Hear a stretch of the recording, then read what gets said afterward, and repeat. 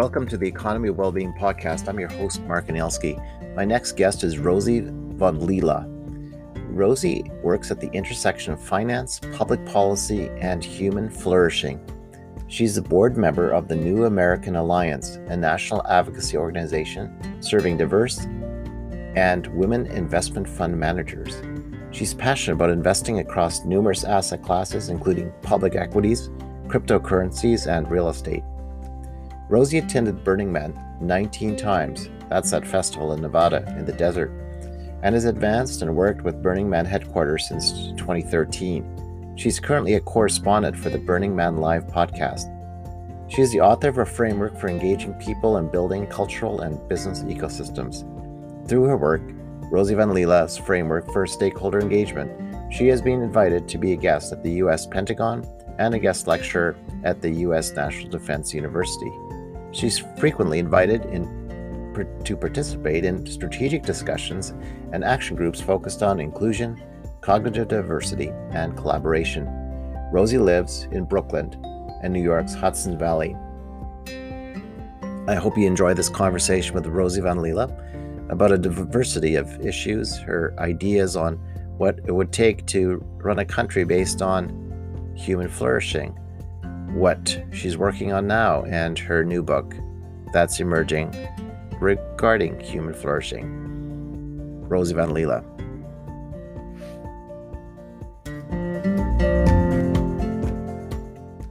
Welcome, Rosie von Lila, to the Economy of Wellbeing podcast. Thanks for joining me today on this. My pleasure. Auspicious day. It's actually my birthday today, so. I know. Happy birthday! Thanks. Yay! Like in the German culture, we would host our own parties, so I could say it's my birthday and you're all welcome to my place if it wasn't for COVID, but whatever. Yeah. So Rosie, like, I won't tell everybody where we met, but because I'm not supposed to say it publicly according to the authority. Yes. But you're in Manhattan. Aren't you living in the little neighborhood in the base of the Brooklyn Bridge? That's right. Dumbo, Brooklyn. You're Nephilim. I mean, you're a giant of a husband. Pardon. Yeah. He is a giant. He's a giant. And you know Rhian Eisler, which is amazing. Mm-hmm. So yeah, she's been a true teacher for me. I'm a protege of her work. Yeah, no, I only have Chalice and the Blade, but I know she's an amazing woman. So tell me about yourself, and this show's about people's stories, and I think Jordan Peterson said, these platforms are cool, or it's all about our stories. So yeah, tell us a bit about your story. I know you said Burning Man shaped you, and you said you've been there 19 times, which is got to be a world record. Surprisingly not. Yeah, I started going in my late teens, and it has profoundly, and I'm only realizing this relatively recently, it's profoundly shaped how I view the world, and how I interact with people, and how I move through the world, and what I value. And so what I'm all about is human flourishing. Right. And I'm about playfulness and joy and fun, and doing really serious, important work around equality of opportunity for everyone. And doing that in the spirit of fun and joy, because life's more fun when there's more people who have the opportunity to create fun and joy. Truly. Wow. Well, joy is my favorite word. It's a good one. People call me Brother Joy, whatever, but and on the theme of happiness, joy supposedly trumps, no pun intended, or transcends happiness, I think, because you can have I would say that's true. You can have pain, but you can still have joy. And so you're an amazing aesthetic woman. I mean, every time I look at your background, it's like, is that real? But you pay attention to aesthetic and beauty. And again, how does this link back to Burning Man? A lot of people don't even know what Burning Man is. But to me, it's one of those amazing life experiences where I think you could just be a free artistic spirit and experience joy, it's exactly that. Abundance. Mm-hmm. it's very much that. Some people describe it as a permission engine. Mm. Burning Man. It started out as an event. It Yes. started out in 1986 in San Francisco as a pure creative impulse where two guys built a wooden sculpture and they burned it on the beach on the summer solstice with their sons and their dogs. Yeah. And then they did it again next year, and more people came, and then more people came, and they did it, and they kept growing the size of the sculpture until in 1990, the park police came and shut this gathering of 500 drunk partiers down because it was going to be dangerous to burn a 40-foot tall structure on the beach with all these raucous people around. So they took the man down. And one of the people who had started coming to the event at that point had been out to the Black Rock Desert in northern Nevada, which is, depending on how fast you drive, about 6 hours or so from San Francisco. And so in 90, they went out there for the first time. And while there were 500 people on the beach in San Francisco, only 80 people made that pilgrimage out to this lifeless void in northern Nevada. Like when we talk about desert, it's not a place filled with scrub brush. It's like in the middle of a dry lake bed. And that's right. Yeah. And so they had a wild event out there. It was very anarchistic. There was very little organization. It was about expressing yourself. There were things like drive-by shooting ranges and lots of fireworks and lots of guns. Like it was the lawless West. And with so few people, you could be crazy like that. And the event continued to grow and grow and grow. And then in 96, there were about 10,000 people there. And this is where you hit the limitation of libertarianism. Yes. At some point, there has to be some kind of organized structure, because when everybody's doing absolutely whatever they want, there's going to be irresponsibility, and then people are going to get hurt. And so like the true anarchists who were there from the beginning said, we don't want this to be more organized, and they bailed. And Larry Harvey and some of the other people who had been around for years at that point, he was the original guy with the idea to build a sculpture and go burn on the beach. He said, there's something here that is useful in the world, and it's around creativity and community. And so he and a handful of people who are now considered the founders of Burning Man got organized, and they started creating infrastructure, and they started creating ways to organize the place so that it could have the minimal amount of infrastructure to support people to come and create. Wow. And it became this very, it's a very sophisticated, elaborate city at this point. And it pops up every summer at the end of the summer. And it's there for a few weeks. The event itself is open for a week, and 75,000 people come from around the world, and 10,000 of them are volunteering to build this thing. And everybody's a participant. There's a saying, which is no spectators. Like, even if you're there and you're dressed really plainly, you're still there participating and being part of it. And so out of this world, so I started going when I was 19. And so in my formative adult years, I had the opportunity every single year to go to prepare all year, have something to look forward to, and go completely wild with my creativity. Who do I want to be this year, and what do I want to make this year? And so I have been steeped in this philosophy that you can create anything, and that human potential is available at any moment simply through your own idea generation and then your actions to make that real. That's fantastic. So I thought I would say something funny like, you must have found the fountain of youth because you still look like you're 19. Thanks. that was a compliment. Thank you. It's because I lay off of the cheese sausages and the creme brulee donuts. Okay, I'm going to edit that part out. Don't eat cheese dogs. Well, when you do, and don't eat Ripple chips. They're really bad for you. They're all Franken. They're so tasty. They're designed to be that way. So, but actually, on your what's interesting to me is, you are an advisor to the financial service industry in New York, and and I've also, of course, delved into, that's part of the economics of well-being, is how do we basically rethink the financial system, the way we think about money, the way we transact, the way we look at impact. One of the several of my guests, we talked about impact investment.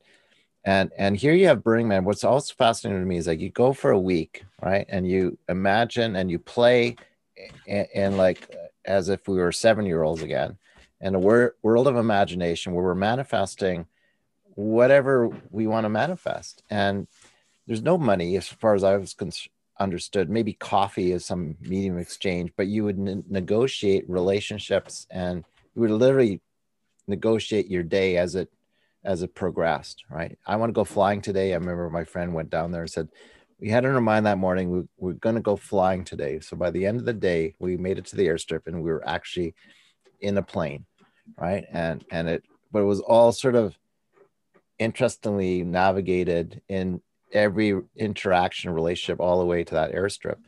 So my question is, how is it that we can play in this kind of make-believe Burning Man world, and yet we still find ourselves in this denser, heavier, three-dimensional, whatever you want to call it, financial world, where we still haven't transcended, we haven't created this more compelling economy, let's say, and even the stuff that Rianne talked about in terms of, even a matrilineal system, maybe, where, we have a more feminine energy.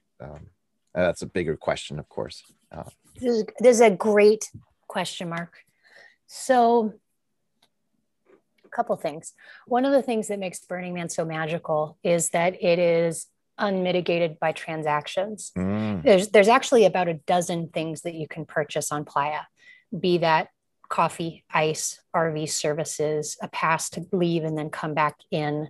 Okay. There's a couple other things that you can buy, and they're all related to basic needs. Some people would argue that coffee is not related to basic needs. We would argue that it is related to culture. It's basic to my happiness. Yes, but culture, in part responsible for driving the Enlightenment when people switched from drinking ale in the morning to drinking coffee. Coffee, that's right. Yes. So the coffee has been part of the Black Rock City since the very, very beginning. And okay, so it's unmitigated by transactions. And in that space, what arises is it's a context free from instruction on how you should behave. So every other place in our life. I like you slow that down. Context free. Yeah. Okay.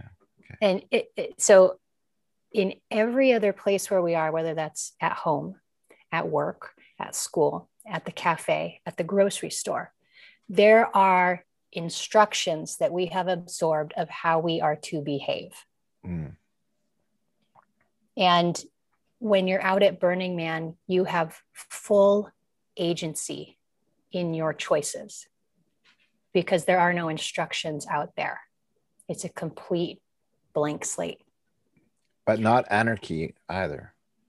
No, not since 96. That had to go the way of the dodo. But that's fascinating, right? So yeah, we left anarchy behind us because we knew, that's the interesting thing here, is like we realized you needed some structure, organizing principles to make it still function at a certain scale, right? Right. Yeah. Right. Yeah. Yeah. There was a real turning point after 96, and Larry, who eventually took on the title of Chief Philosophy Officer. Awesome. It was after 96. So 96 was a pretty devastating year. Like, it was very destructive. And while creation and destruction are both a part of Burning Man, there's a difference between I create something and then I choose to destroy it versus I create something and then somebody comes and lights it on fire without my choice. Like that's destruction without permission and destruction without my participation. So there's a big difference in that. And so after that, he started really talking about community, because you had these throngs of people who were used to being in an anarchistic culture, do whatever the F you want. And now there had to be some structure put in place so that the likelihood of you dying was reduced at least a little bit. That's not an exaggeration. Like it really was around that. Wow. And your Burning Man ticket still says, you risk dying by coming to this event. It's not meant to be a quote unquote safe space. It's a place for you to live on your own edge. So how do we bring that magic out into the world is a fantastic question. We're at this turning point in human history that is very exciting. And we're at the point where we've pretty much reached peak capitalism. And what I mean by that is the efficiency of the system is at near perfection. You can go on your phone, open up your Amazon app, pick what you want, select it in 2 seconds, and it'll click be there buy tomorrow. now, and it will arrive tomorrow. That's right. That is an extremely efficient system. And it's coming at the cost of a lot. And so we're recognizing in this time of growing wealth divide, more and more people are saying this isn't working for humanity. And so the exciting thing is that capitalism is a system that we live within. And it's a system that can shift. It's a culture that can shift. But it takes us choosing to move beyond that. And that's where Riane Eisler's work comes in. She says that the reason that both capitalism and socialism have failed us in many regards is because the fundamental culture that both of those philosophies grew out of didn't include taking care of our planet, doesn't include caring for people. In fact, at the time that Adam Smith wrote his treatise and the time that Karl Marx wrote his, both of those were periods of time where women were literally legally owned by men. Yeah. Either their fathers or their husbands. They were an asset. They were a means of production. Yeah. Now women, and this is all from Riane's work and she's brilliant. And 14 books that she's written. A Holocaust survivor too. She is. Yeah. She escaped with her family to Cuba on the very last boat that was accepted into Cuba. It's unbelievable. Wow. Yeah, her life story is remarkable. Just remarkable woman. Yeah. Yeah. So the point is that I'm really inspired by the fact that we have more and more women working in economics, more and more women working in legislative policy, more and more women working in leadership roles, being on corporate boards, who bring with them most often a caring for people, a caring for our planet. It's hardwired into us hormonally through estrogen. And attention to Indigenous people would say relationships, right? So exactly. Because economics has lost sight of all my relations, that we're all relational in being. And I often say, like, one thing we can riff on is, the common word Riane and I have used is wealth. I mean, the wealth of nations. I mean, I always point out, if you look at a digital copy of it, you won't find any definition of the word wealth, which originated from the Old English, means the conditions of well-being. So economics is about human flourishing, is about the well-being of the household, is about the well-being of nature and ecosystems. And it just all still there. The vibration of that word and the truth is still there, but we've, inverted everything in a strange way. And so thank goodness. And we're seeing in the results of the latest happiness poll that they're saying that, the resilient countries are what? They have people who have a trust in government, a trust in institutions, and female leadership. Isn't that interesting? Jacinda Ardern in New Zealand, you got Scotland, you got a female leadership in Finland, happiest place, right? And I won't say anything about America, but whatever. It's it's a work in progress. Well, we don't have a woman president. No. Yeah. Yeah. There's still a possibility, though, that is coming. But it gets to your point about, if we imagine an economy of of relationships, of compassion, of true stewardship in the original notion of economics, then we're onto something profoundly important, not seen, well, since the fencing of the commons. Mm-hmm. So if you were president, Rosie, what would you do? It's Monday. Man. Monday. It's Monday. It's like, come on. It's Monday. Let's pick up a pencil and get to work, folks. Let's get to work. That's what I've been asking all my guests. Like, so if you were the premier of the province right now, what would you do? You're the president of the country. Okay, things are getting better. COVID, maybe people still deny it exists, and we still got okay. Well, okay. So if I were in office at this point, I would be coming into office, or I would already be in office with an outstanding team. Right. Thank you. Okay? That team would be experienced and cognitively diverse. They would be from all over the country and all walks of life. Yeah. They would represent every part of this country.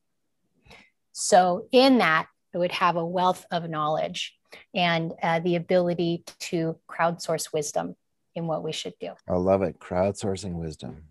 Sophia. Yes. That's the word for wisdom. Greece. Yes. Sophia, yeah. Yes. That's one of my favorite names. I think it's a gorgeous word. It is gorgeous. Yes. So, yeah. And then it would depend on what challenges we're facing in that moment. I think what would be most important is to create rules for the game. So while we're in an administration, we have a game that we're playing, the big game for however long it is. So if we're in there for 4 years, there's going to be a big game that we're going to play. And so what are the rules of the game? And the rules would be about what we value as a team. They would be there would be agreements in how we show up to play the game. And for me personally, what I value is, on a team, there are things that you do and that you don't do. On a team, you have each other's backs. On a team, you don't talk bad about each other. You don't gossip about each other. And integrity, doing what you say you're going to do when you say you're going to do it. All of those are things that I would put in place for this team that we have. Mm-hmm. And then we make a game plan from there.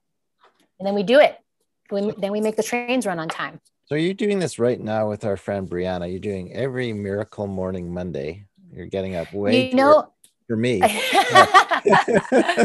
But so I haven't been in the room as much recently. So 7 days a week, she hosts a room on Clubhouse, 7 a.m. Central. It's called the Miracle Morning Room, and it's all about creating a strong routine in your life. But it's amazing. It's just a simple affirmation. I would say it's like saying the Declaration of Independence every day. We find these things self-evident that we are full of joy and abundance. Mm-hmm. Hello, like we didn't get the memo on Wall Street. But anyways, it's I find it fascinating, and I find her inspiration and just so you've experienced that. But that's kind of daily kind of affirmation of that we find these things self-evident, right? That we're always a state of appreciation of what I would say is the truth of abundance, right? And that nothing is broken per se, and we are gifted beyond our wildest imaginations, and again in the spirit of Burning Man, to manifest what we put our hearts to. And yet my question today is like, why do we seem to be stuck? We're stuck in a lower seemingly vibration of fear. Maybe the pandemic has been our friend. It stopped us dead in our tracks to slow down enough. Pay attention. And take a breath. Take a breath. Ironically, to take a breath during a pandemic that affects your lungs. Yeah, exactly. Let's see. Well, first thing is, I think it's the nature of this plane. That's the very first thing. And I think of plane like this. Being in this dimension here on this planet in this particular life, having this experience right now. I said this morning, it wasn't a joke, it's dense, right? It's denser. Yeah, the density of 3D. The density. Yes. Yeah. Yes. So the nature of this place, the way that I make sense of it so that I can play games and have joy and have fun while doing serious work that's important for humanity, Yeah. I think about it as a video game. Ah, And which is not unlike the myriad technologists who surmise that we live in a simulation. right. To Matrix. me, Yeah. yes. And to me, that's not unlike what God is. Right. So this mysterious, ineffable thing that drives creation and life and has the flowers bloom and the sunrise. Like, okay, so it could be a computer, could be something else, but what we do know is we can't see it, but we can feel its power. We experience it every day. And so I think about, okay, if we live in a video game, I think about before your soul came here, Mark, and before mine came, we're getting ready to play the video game. We said, okay, I'm going to choose my avatar. I'm gonna go Here we into go. the procreative act of my parents, and here we go. Ready, Exactly. set, out. Like what if you chose your parents? Okay. Have you ever thought about that? Well, my That friend in maybe, New York said, she said, we choose our parents. My friend from yes, Brooklyn, she I says, love that. I'm like, wait a minute. Yeah. And I know this is weird on the show. It's like, she said, you know, we came from the Council of Souls. Like we incarnated. We chose. Wait a minute. I didn't. AKA the video game championship. Mm, Council of Souls. They're just up there with the joysticks playing. yeah. But it's really a profound thought because it goes back to, I've been reading Steiner's, like I'm reading this crazy book, Cosmic Memory. Uh-huh. Rudolf Okay. Steiner. Like Steiner was tapped into some wild stuff. Mm-hmm. And this book's about the story of Atlantis and Lemuria. Mm-hmm. Wait a minute. So maybe the earth was denser, the atmosphere was denser, water was less dense. I mean, we had different technologies. We could do things with water that we can't do now because water is denser. And I'm like, wait a minute, what if all of this was actually true like 15,000 years ago? It was completely different. We were living in Atlantis. We were manifesting things in ways that people today, yes, we have technology, but we can't even imagine. Because we could build the pyramids. Because why? Because we knew how to use water and because it was less dense. And all these crazy thoughts. And you're like, wait a minute, is this guy, would Steiner go to Burning Man or something? Or did he? No, he was an Austrian. He was a crazy German Austrian guy that had these insights into the Akashic record on what the heck is the Akashic, the memory of what we were. And here we are today, and we're having a total recall, maybe. Mm-hmm. And you're right. I think Rudolf Steiner was spending some time walking in the woods picking mushrooms. Absolutely, he was into mycelium, which he did a lot of ayahuasca, I'm sure. But but actually, in all seriousness, so that's why I like flipping, because here you are in the denser world of advising people in Wall Street and the financial world, and with a sense of humor, and you haven't been kicked out of the temple yet. So that's its own story, though. But you navigate like I navigate in this kind of matrix, in this kind of trickster-like way, knowing we know what money is. It's like just energy, and yet our whole world is surrounded by this weird thing that we just created out of thin air anyways, like magic, and yet we seem stuck in the ability to move into that space of what nature teaches us as abundance. So what is it about economics that, in your mind, why is there this fear and scarcity mentality versus an abundance mentality? How do we translate? Okay, so two things. I want to come back to scarcity in just a second, but going back to Rion's work. So she created this spectrum, the partnership, domination, social scale. Yeah. So when both capitalism and socialism are oriented towards being dominator systems, what you have, which they have been, you end up with a hierarchy. And hierarchies are not inherently bad, but you end up with a hierarchy with in-groups at the top and out-groups at the bottom. And how do the folks at the top stay in power? They stay in power through force, fear, and coercion. So this system is designed to have fear baked into it so that the power structure can stay the same. Now, on the other and end, they've also codified the laws. So they define the rules of the game by codifying law. sure, They learned sure. from the Romans, and Yep. the British perfected it, or kept it going. Mm-hmm. So we have this, we're stuck in the matrix of the laws that define our behavior, relationships. But Sure. an indigenous culture says, no, no, we don't recognize your laws are written down. Our laws were never written down. They were oral. They were lived. Mm-hmm. They were relational. They're They're not dogmatic. not dogmatic. And There's no doctrine. right. And they're always in deference. So the indigenous people always start with sweetgrass. They always start, or whatever, they start with an attribution to creator, right? Mm-hmm. Then levels us all, we're all the same then, as opposed to my authority is with the judge or with the Mm-hmm. high court or Yep. with the laws. And so that's, to me, is also a fascinating attribute of our culture. That Yeah. The other part of that scale is partnership systems. yes. So in a partnership system, you do still have hierarchies because hierarchies are biologically wired into us. Mm-hmm. But she calls it a hierarchy of actualization. So Okay. in that system, what's baked into the system is caring about human flourishing. What's baked into the system is caring about our planet and having the system work for everybody, including nature. So caring for your flourishing and David's flourishing, that I'm actually serious about. I care about you as a human being and your ability to be the best you can be.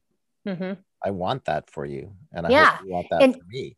Of course, yeah, absolutely. Yeah. And so if you are a judge in the system, or if you are a manager, or you are a CEO, your role then in a hierarchy of actualization is to help the next generation come up, to support them in actualizing, right, and coming from a place of caring rather than a place of domination. And her work goes so deeply into this. Like it starts from it starts from infancy, and it's baked into everything, Mark. It's baked in everything, including our sexuality and how we relate to each other. Like it's pretty profound stuff. So to your question of like, how do we go from, okay, scarcity? How do we go from this mindset economics of is about fear and scarcity? right? So here's the thing.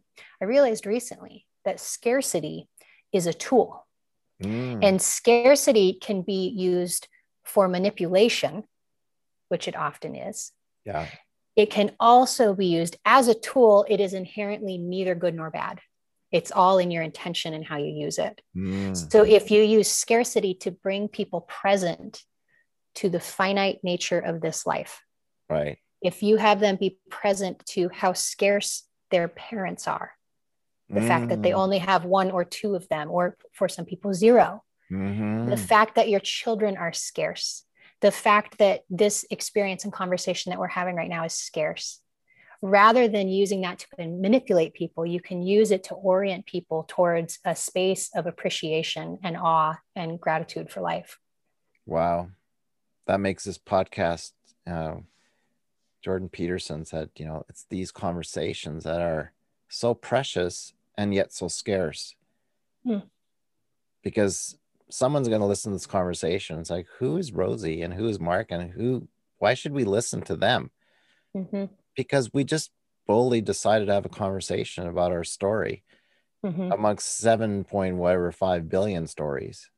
And everyone's got an amazing story, but we can't hear them all, or not all at once.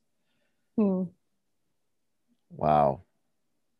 So you've suggested some topic, like the notion of regenerative economics. Can you talk about what that means to you? So regenerative economics, first thing is regeneration. So what is regeneration? Well, as distinct from sustainability, sustaining something means that you're keeping it the way that it is and you are continuing it as it is. Regeneration, on the other hand, goes back to repair what has been damaged and creates the circumstances for thriving. So your body regenerates itself all the time. Yeah. If you get a cut on your hand, your immune system will go to work, and then your body and your cells will regenerate at that wound site to make it so that your skin is whole again.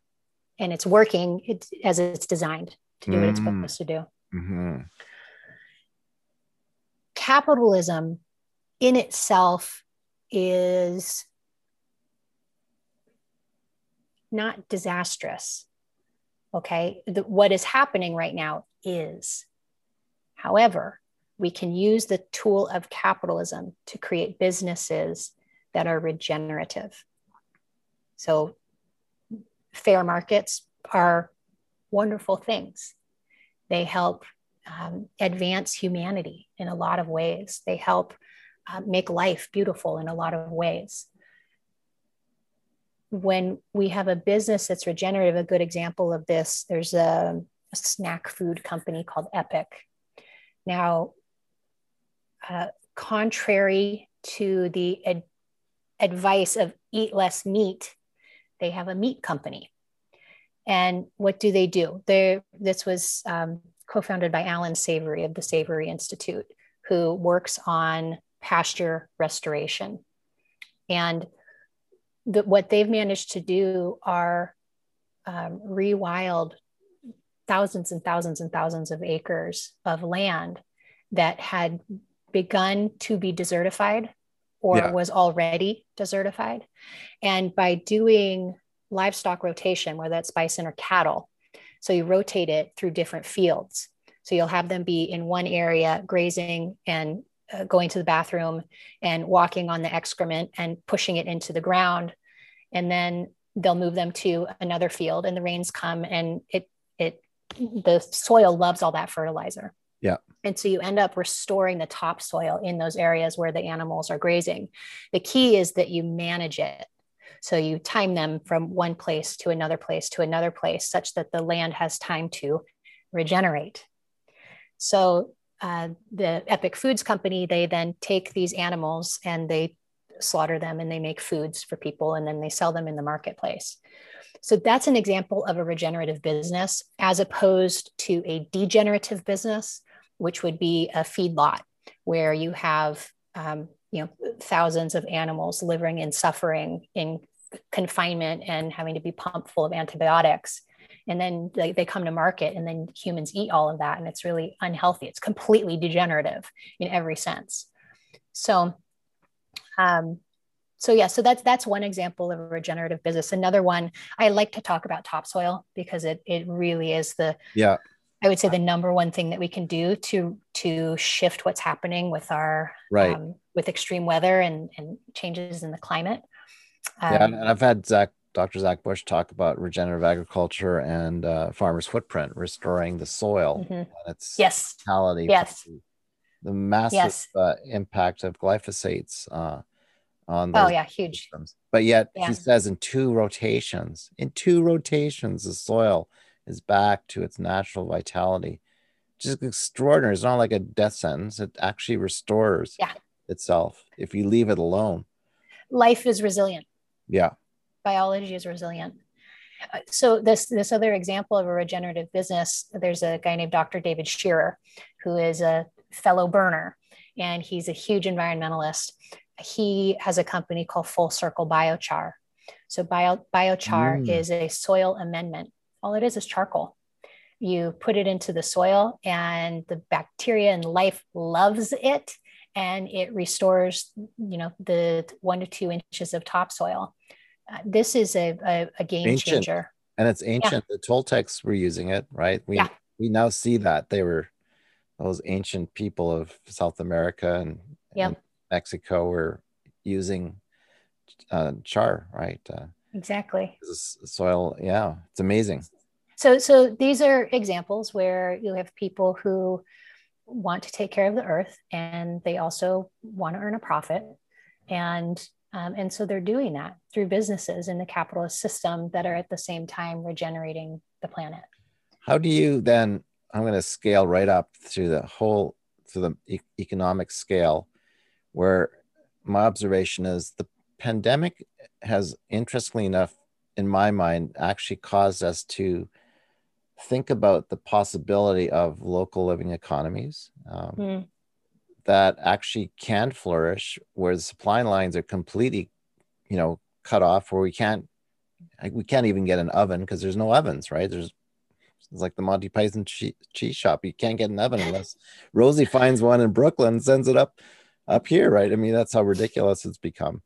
But to your metaphor of like patch, I'm wondering, to me, the world trade model, I mean, these are all models that are actually incongruent with what Adam Smith actually wrote about, because he said, two countries trade because they have comparative advantage ecologically.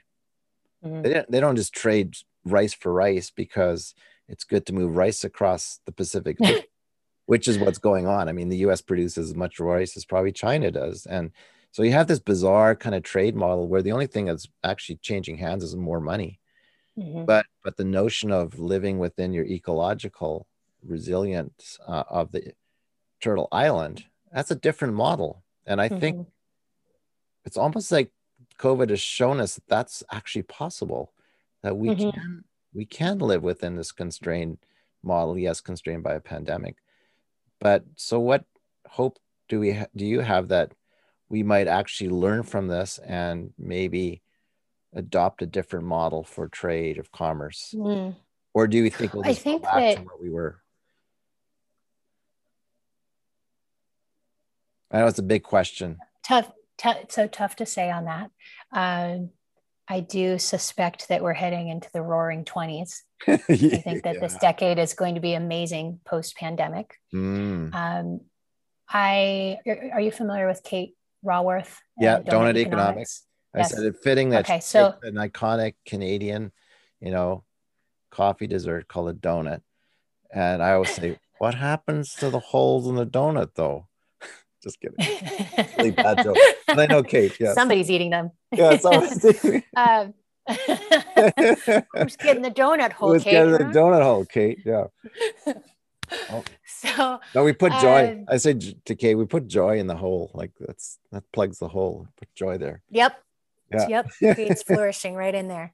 So again, here we have another woman in leadership. Yeah. Another woman in scholarship, in economics, who is being a luminary with her thoughts, coming from the perspective about caring for the whole and seeing the whole. WHOLE, not HOLE. That's right. Get your mind off those donut holes. We actually sell the donut holes at Tim Hortons here. And anyways, no, they're economic donut holes. Yeah. That'd be good. That'd be good for a donut shop. No, but metaphorically, like this is really powerful. I think you and I have talked about it because the Iroquois, so the Onondaga up in upstate New York, Oren Lyon says it's the end of the two-or wampum treaty with Washington. Like what's emerging is the circle wampum, the circle, the donut.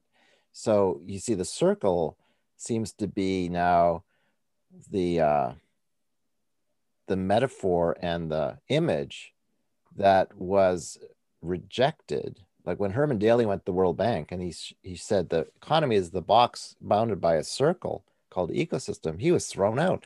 You can't present that picture to the world. That's incongruent with our notion of the economy, which has no bounds. And so it takes Kate to put a boundary around, right? And then now suddenly it's the timing's perfect. People are like loving her ideas, and which is fantastic. So again, but that image of the circle wampum too emerging as the Onondaga and the Iroquois Confederacy, right? So it's funny that we go all the way back to the earliest days of formation of America and Canada. And nothing's really lost anymore. It's like, what are we supposed to do with this new image? We'll circle up. Circle up. Have a convo. Let's talk. Burning Man, right? It's a circle. It's like, right? Yeah. The effigy's in the middle of the hub and the spokes, right? Exactly. Yeah. So again, it's like, I love the playing with the image and then saying, well, how do we act?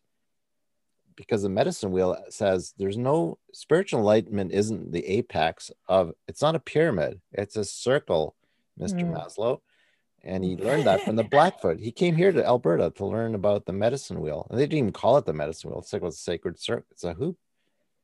So what did he do? He turned it into a pyramid. I'm like, oh my goodness. No, way to go, dude. Way to go, dude. Like spirit was in the East. And I guess some of his journals actually admit that that's what he actually learned. So, so to me, that's a fascinating, it's just not simply a metaphor. It's a way of organizing and governing and managing assets and thinking about money. It's interesting. You just made me think of something, which is how on Maslow's hierarchy, it's a regular pyramid. So the base is taller than the top, is wider than the top. However, if you invert that and you had the bottom as your basic needs really are quite small. But your self-actualization is infinite. Well, this is it, Rosie. I mean, you and I as financial people, like I've been saying, our actual physical needs, like the need for basic things of a good life are actually not that. They're maybe worth $70,000 a year for a couple, right? And even with kids. So like we know that if that's a kind of happiness economic threshold, then why is it that so many of us aren't living at that threshold while others live at 100 times that threshold, and we think that's normal and acceptable? And yet we could achieve the good life in with all the creative ideas we have with the money systems. Yeah. I haven't. One of the areas that I'm interested in learning more about is UBI and how that could become practical. I have a friend, Raman Frey, who feels very positive about distributed ledger technologies, so blockchain and the sort. As being, he says that could make UBI really a practical solution. I haven't learned much about. Oh, it absolutely. I've been delving into this myself, and it's absolutely possible if you think about each individual. We all have assets. We all have gifts. That's again what the indigenous people say. Everyone has certain gifts, right? And why you came into this world. You came in with some gifts, and your aunties or uncles were actually praying for your vision quest to when you were a teenager, like when you're 17 about to go to Burning Man, or you went to Burning Man, and maybe it was like a vision quest that you became aware, right, of those gifts, and those assets then become the basis of fungibility. Like you will draw an income, you'll make a living wage. Hopefully you make a living wage. It was about $20 an hour. And we can create a system in which that happens for everybody. Again, going back to the Roaring 20s idea, I think that this is an extraordinarily exciting time to be here on this planet and to have the ability to work and create and contribute. And what's exciting about it is that we have more transparency than ever through the internet. And we're more connected. Information travels faster than ever. And so through that, we have the opportunity to grow. Now, again, as a tool, it can be used for very bad things, destructive things. It can also be used for creative things. And so I assert that we are continually on the frontier, and there are so many human beings who care about humanity and care about our planet that we're increasingly organized and working faster at creating solutions that move us in that quantum leap, if you will, for humanity. So it's, Buckminster Fuller said it, we're either going to flourish or we're going to perish. And I'm standing in the camp that we're heading towards flourishing for more and more and more of humanity. That's fantastic. So what exciting things are you working on that are giving you hope? I'm writing a book on human flourishing. Wow. Yes. And that is bringing me to life every day. Wow. That's fantastic. The writing practice, so I have a wonderful guide, and he said to me, Rosie, you have to ask the book what it wants to say through you. Yeah. Don't you try to write the book. True, and so right? And don't let other ones dictate what you should write. I've had that happen too. Oh, really? Write this. And I'm like, why should I write what you think I should write? I've got this in these coming through, right? I'm the channel. But it's funny how people will love to like dictate what you should write. It's like, or then you worry about, well, if I write this, some people are going to criticize what I wrote. It's like, well, who cares? That's definitely happening. Yeah, like I got That is happening. That is definitely, I'm not even stealing myself for it. Like I know that the more real I am and truthful in speaking what I see, the more fire it's going to draw. Nonetheless, that's the path of courage. That's the path of full self-expression. And so that's the path I'm choosing. Yeah. So are you calling it human flourishing, or are you just still playing with TBD, it? TBD. Oh, okay. Yeah. Yeah. But that is, I've realized that that's what all my work is about, is human flourishing. And so let's see, I'm doing a lot of public speaking. I'm booking keynotes and talking all over the world on a few different topics. One is about creative cultures and how do you build innovative cultures inside of your community or your company or your constituency. Another is about how do we quit the American caste system. Ooh, yeah. That's big. Yeah, a lot of that talk comprises autobiographical stories about my own journey with recognizing the American caste system and my place in it, my role in it, and then how I've quit it, because it is something that we can quit, and it's a really powerful choice. So you're saying our own sort of white place of privilege too. So self-reflective, or I use different language than that now. Well, different. Yeah, I'm sure you do. Yeah. But it's recognizing that there is a caste system in America, that it is real, that its effects are real. And while there may not be laws on the books now that say that women or people with brown skin, there are no laws in place that say that we can't achieve the same thing that a light-skinned man can. There are no laws in place. However, there used to be. And there's still an effect and an impact that happens as a result. And it's real. And there's an economic cost to all of that. Because this was codified, right? The language was spoken. 100%. 100%. The Doctrine of Discovery was written and was... I mean, yeah, going way back to that. But in the last 100 years, there were plenty of laws in the United States that explicitly created segregation, that explicitly precluded people from good paying jobs, explicitly precluded them from management roles because of they had brown skin. Yeah. So or they're female or whatever. Yeah. Yeah. So those laws don't exist anymore, but the impact of them still do. And the American caste system is real. There is a real cost. It shows up in our healthcare system. It shows up in people's mental health, and it shows up in our economic well-being. So that's something that I talk about. And what else am I up to? I lead programs for human flourishing. And so I lead premium coaching programs, which has been a real joy in my life. It's so fun supporting people in creating their financial flourishing and health flourishing. And it's fun. I'm out to create a team of 100,000 people in the world who are living their best life and who are making a contribution. And the whole thinking is that when you can create a team of 100,000 people who see themselves as being part of Team Humanity, when you can create that, you can grow that to 100 million people. And when you can have a team of 100 million people, you can really affect culture. Right. So that's what I'm out to do, and inject fun, joy, play, and make lots of creativity so that we can all self-actualize. So awesome. And where do we find you? Not that you need to be overwhelmed by more attention.